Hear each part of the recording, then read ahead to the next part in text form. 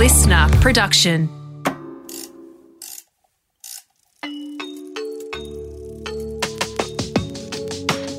Created for expectant parents, new mums, new grandparents, or women thinking about becoming pregnant. This series guides you through the highs and lows of pregnancy, giving birth, and the complexities of parenting. Welcome to Birth, Baby and Beyond with midwife Kath Curtin. Midwife Kath. Hello, Brooke. Hi.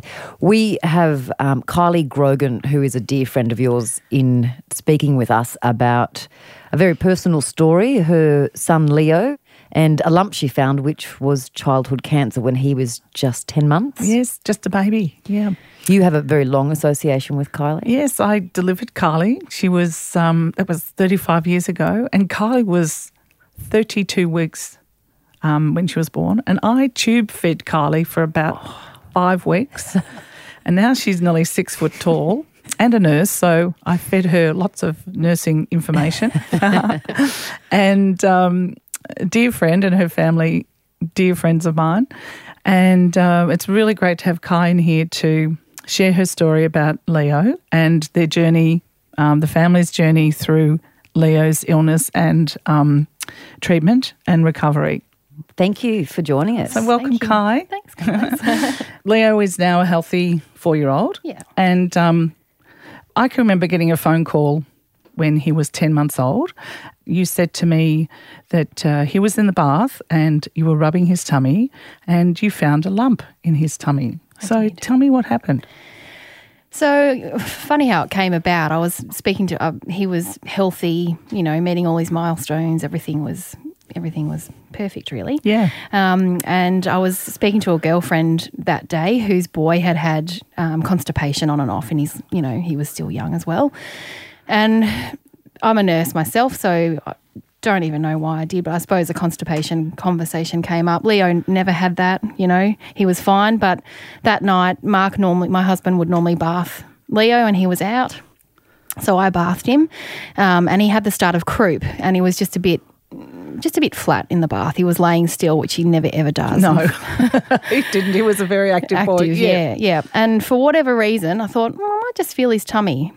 Just rub his tummy. Just rubbed his tummy. Just a little massage on his tummy, yeah. And you're looking for if he had any tenderness or firmness with bowel, firmness of constipation. Yeah. Which is usually on the left side, isn't it? Yeah. Well, I wasn't sure. No. I don't know enough about kids. Yeah. So anyway, I was feeling, and then I felt this lump that was on his right side.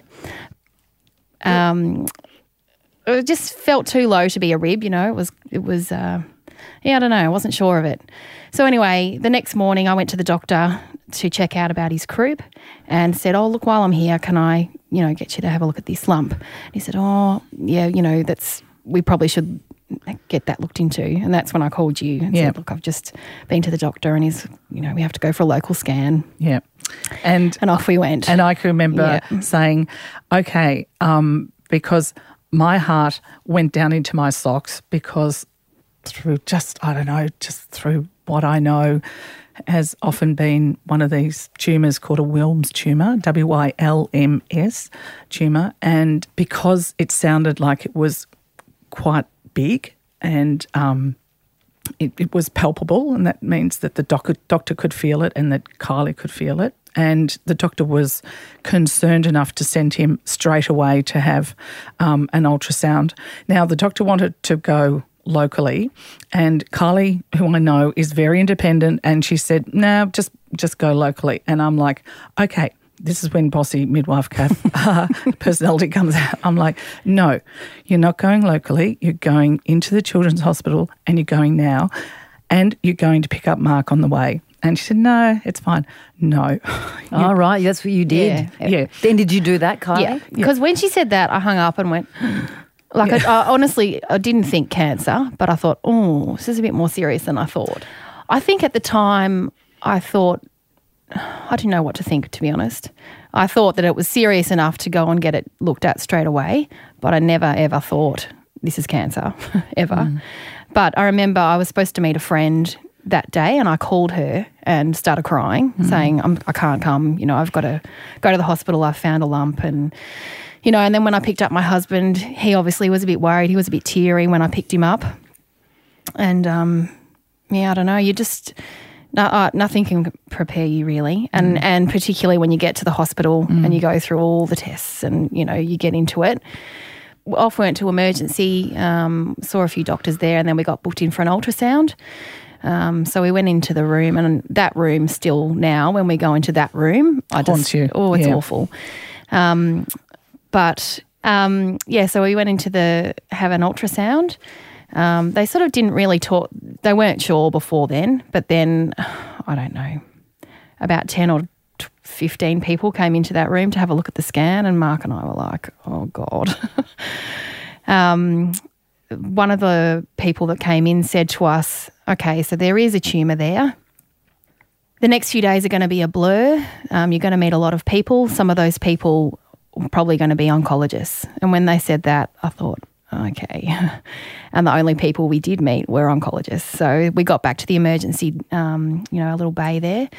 And we've got to remember, Leo was 10 months old. 10 months, He's a baby. They said that they thought that it was Wilms, but they didn't want to be 100% certain until we had a biopsy of his kidney, because I think they were concerned with his age that there are a few more sinister cancers around for younger babies, and they wanted to rule that out first. So they were asking me questions like, have you noticed that his one foot was bigger than the other, or because there's some syndromes that can be associated with that. So for us, no, we hadn't noticed anything, But it was also hard too, because it was my husband's 40th birthday that day.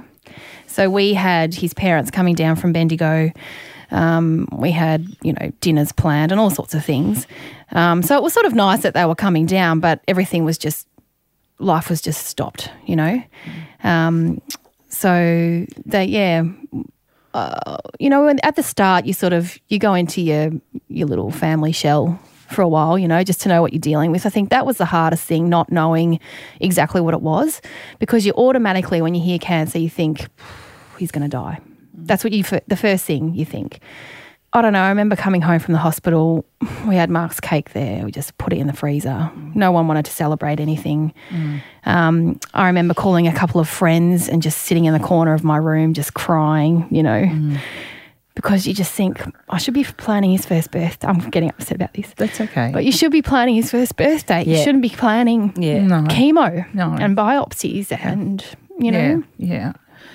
I have to ask you both, because I don't know, what does childhood cancer treatment involve? I know you say chemo, but what does that entail?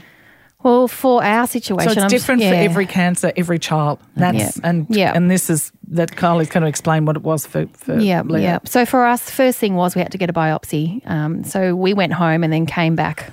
I think the next day. I didn't want to get in the car, but I had to. Yeah. And I remember sitting to my mother-in-law, I just don't even want to start this day, But anyway, off we went, and biopsy, and it's really, I found it really traumatic. The putting him under, having anaesthetic, you hand your baby, and I had a few tears to you. You have to hand your baby over to someone that you don't know and put your absolute trust in them to save his life. Yeah. And every time that happened, I just... Yeah. And we'd waited, that first time was unfortunate because we'd waited all day to get in. That's right. He'd finally fallen asleep on me, and then they came out and said, we're ready now. I was like, oh, of course.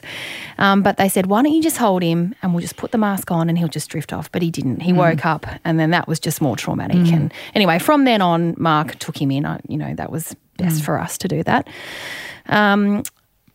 Once we got the diagnosis, so we had to stay in there, I don't know, a day or so, a couple of days.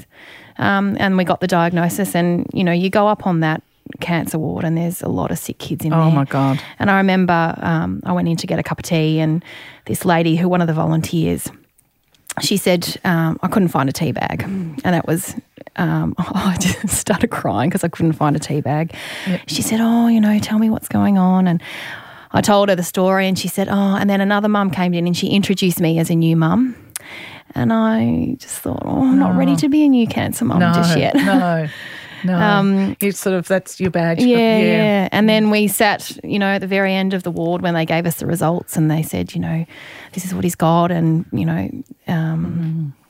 we have to do some chemo. We have to put a port in, which is a little device that they put underneath their skin. Another trauma. For access so they don't have to have injections constantly all the put time. Yeah. cannulas in all the time. So that was the next thing we had to do. And then I sort of went into, I've got an IVF background, so then I thought, chemo, right. Is it a nurse background? Yeah, nursing, sorry, nurse IVF. And then I started worrying about, what about his fertility? And, he's going to have chemo. Does that mean later on he's, obviously the number one priority was his health and that he's going to live. Yeah. But then that was question, so I don't know, so many things run through your head and then because you don't know what cancer, chemotherapy you're going to need. You don't know how he's going to react. I mean, everybody's different. We had a relatively low dose, so he just went in once a week. It took longer. They put some numbing gel on the port, and it took longer to numb it than it did to actually give the chemo. It was just an injection in, and they pushed it in, and we came home.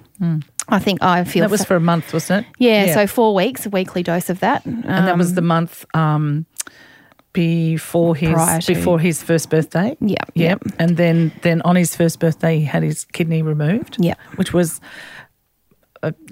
celebration of the first birthday usually is such a big day. The big day of the birth and which is a celebration for us parents, to all get together, whereas everyone was in the hospital, sort of hoping that he got through the operation okay and supporting Kai and Mark, and everyone was just crying and, looking after each other and trying to get through the day and waiting in that waiting room, waiting. For about 5 hours I think it took to get out.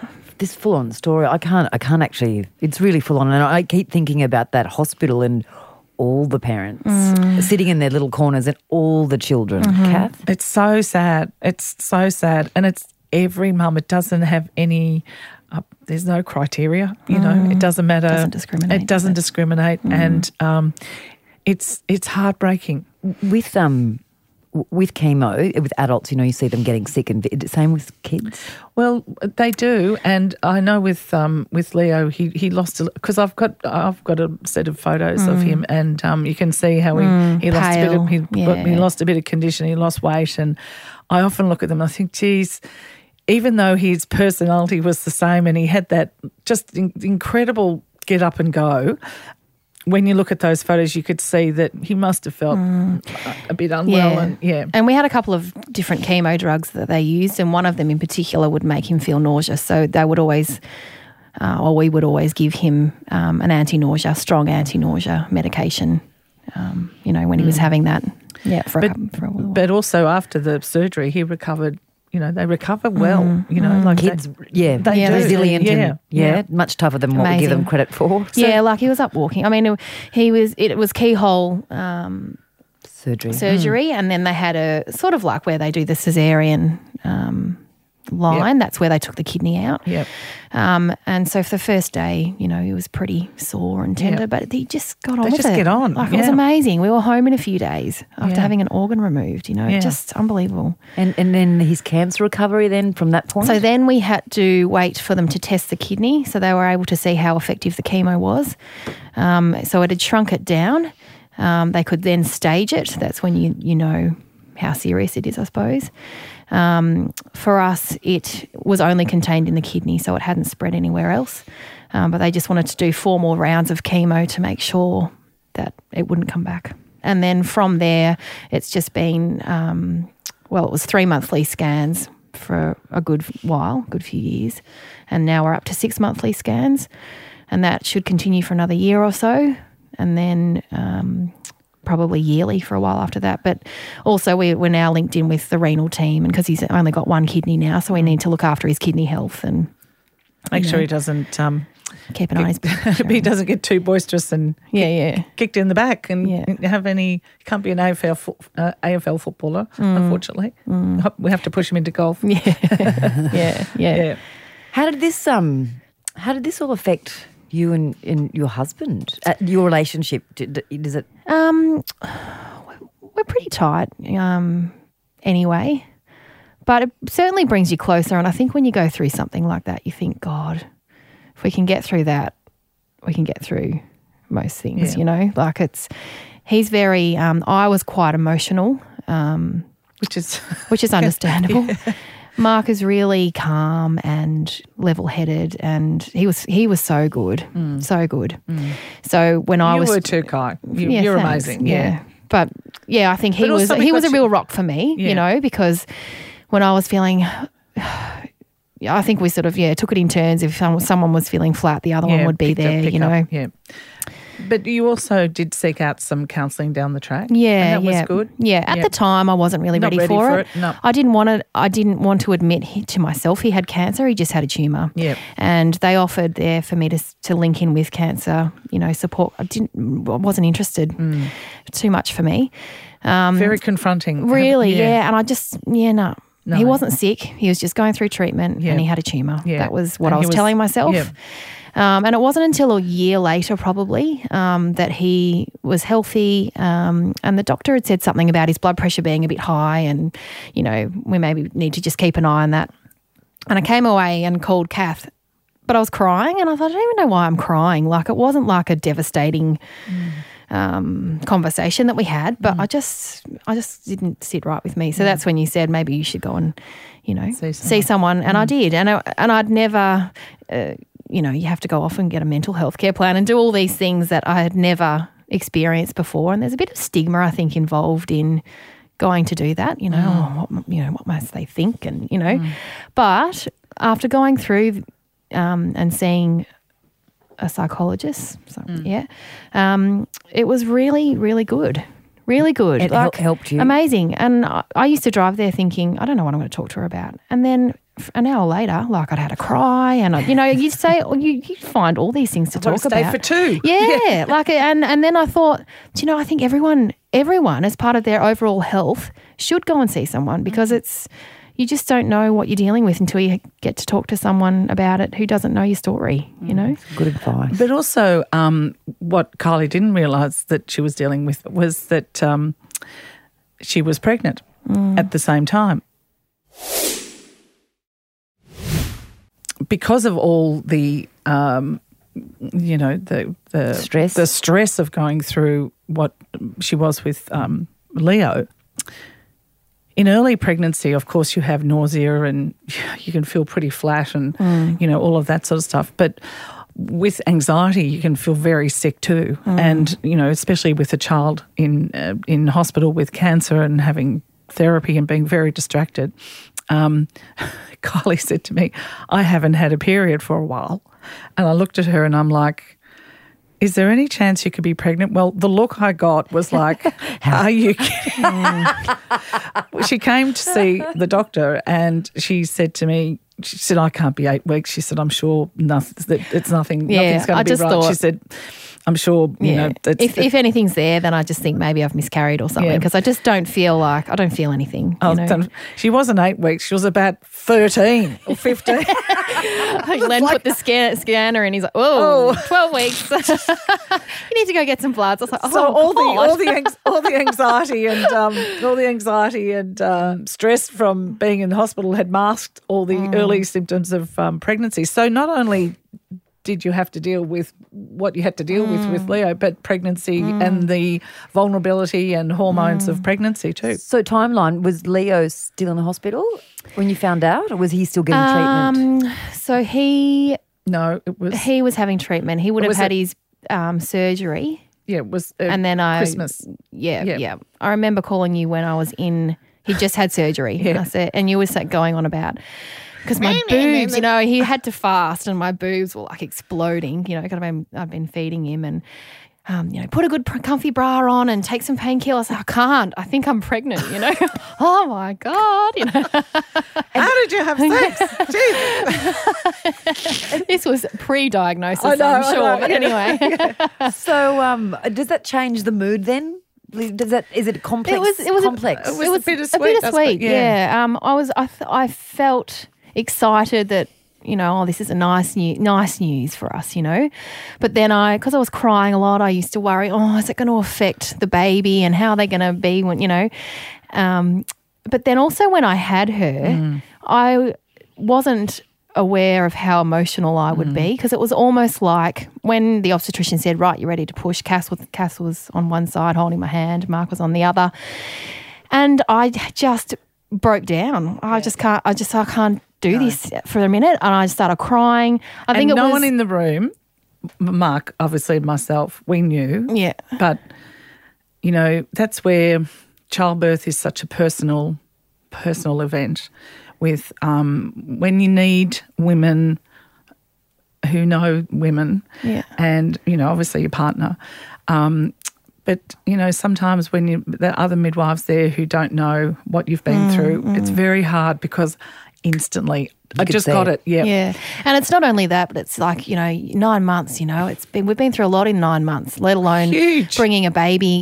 Here we are having another baby and we were due to have more scans and I'd never been away from him for the scans. And so it was then, handing him over to Mark, which is totally fine. He's totally fine. But also with that, you were bringing another baby and what happens with this baby? What happens at 10 months old with this baby? Like we went through that, which fast forward to 10 months, which, around 6 months old, I said to Carly, would you like Anna to be scanned? Yeah. Would you like her kidney to be scanned? We didn't talk about it till that time, and I discussed it because, would you like to be proactive and have her scanned to see that there's nothing there? I don't want you to sit and think, when's this tumour going to come up? Because, you don't want to sit there thinking, has Anna got Wilm's tumour too? And we were told it wasn't genetic. So, the likelihood of the other kids having it is... But that doesn't help it 3 o'clock in the morning. Yeah. So I did. I got a scan for Anna and she was fine. And I've now got an 11-month-old. And I don't know if I will get a scan for her. I've sort of changed a bit. I'm more aware of their bodies and I feel her tummy every now and then and, I'm comfortable with that. But, seeing the psychologist as well really helped because she said to me, she said, you're never going to let anything happen to your kids. You know that, right? And that line, I don't know, it's just stuck with me. Made me feel better. Safe. Yeah. Because that's what any parent doesn't want anything bad to happen to their kids. So, of course, you're going to do... Fault. Yeah. Nothing you could do to prevent that. I couldn't. No, absolutely not. And it does go through your mind. What have I done? What is it that I've done to give him this? And it's your worst fear as a mum, isn't it? It's your worst fear. It really is. Yeah. And Leo today is at kinder, and he's... What's he like, Kat? Oh, he's gorgeous. He's a really happy little boy, and he's very active, and he's a good little boy. You wouldn't know he's had cancer. I mean, it's not something that Kylie's ever made a big deal about either, which Kylie or Mark, and that's a credit to you too, because it's not. I think some people can put cotton wool around a child and make them think they're special and you're not allowed to do this. I mean, he has one kidney and, I mean, he runs around and jumps on trampolines. He's an active little boy. Yeah. Does he know? He's only tiny. But interesting you say that because now he's 4. He's a bit more aware of things and conversations have come up. So at the end of last year, my auntie died of cancer. And so we went to her, her little celebration and why did Jane die of cancer? It's like, well, sometimes people do, and sometimes they don't. You had cancer when you were little. And I wasn't sort of prepared to have that conversation with him. But I don't also want to, it's part of his history and it's our reality and we need to just talk about it, It's got to be a common conversation and it's got to be constant, and not every day you've got to say you had cancer, but it's like children out of a step family. We were talking the other day with same-sex couple and how, you know, it's just is part of the conversation, you know, and that, you know, there's a donor in the family and that's just what it is. Yeah. It's not a big deal. And even still, I mean, we're still living through having scans all the time. So we go into the hospital. He knows. He knows. Yeah. So we make it fun. We always go to the zoo and we do fun things. But, you know, now we're explaining why he has to have it because you've got one kidney and you had cancer and look, here's your scars. And, you know, the second time we talked about it, he got upset, but I didn't want cancer, you know. He got really upset and don't blame you. Yeah. We didn't want you to have cancer. No. Yeah. But he's just, it's just becoming part of him, you know. And his recovery, do you have to wait a couple of years? Is it, what's the... I think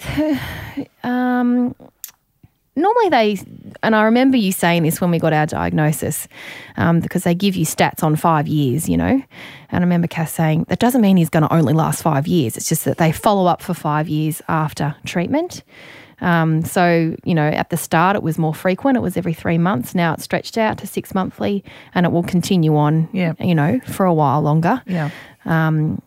You know, it's better to be cautious, I think. Yeah, absolutely. But I also feel really lucky with the people that we had around us. You know, I felt never once did I question or need a second opinion or anything. And, you know, we've got the children's, our paediatrician, obstetrician, everyone that we had, I felt was unbelievable that we were so lucky, you know. The children's are amazing. Yeah. Gosh, we're so lucky here in Australia, in Melbourne, to have such a great world-class hospital. And as I'll keep saying, it's heartbreaking to walk in there, but you know, if you're there, you're in the right place. You're getting the best care. Can I ask, in terms of being like you talking about support, and Kath, you've done this in numerous times, but you know, as friends, if you've got a friend who's going through the same type of thing, how do you support your friends who might be going through this?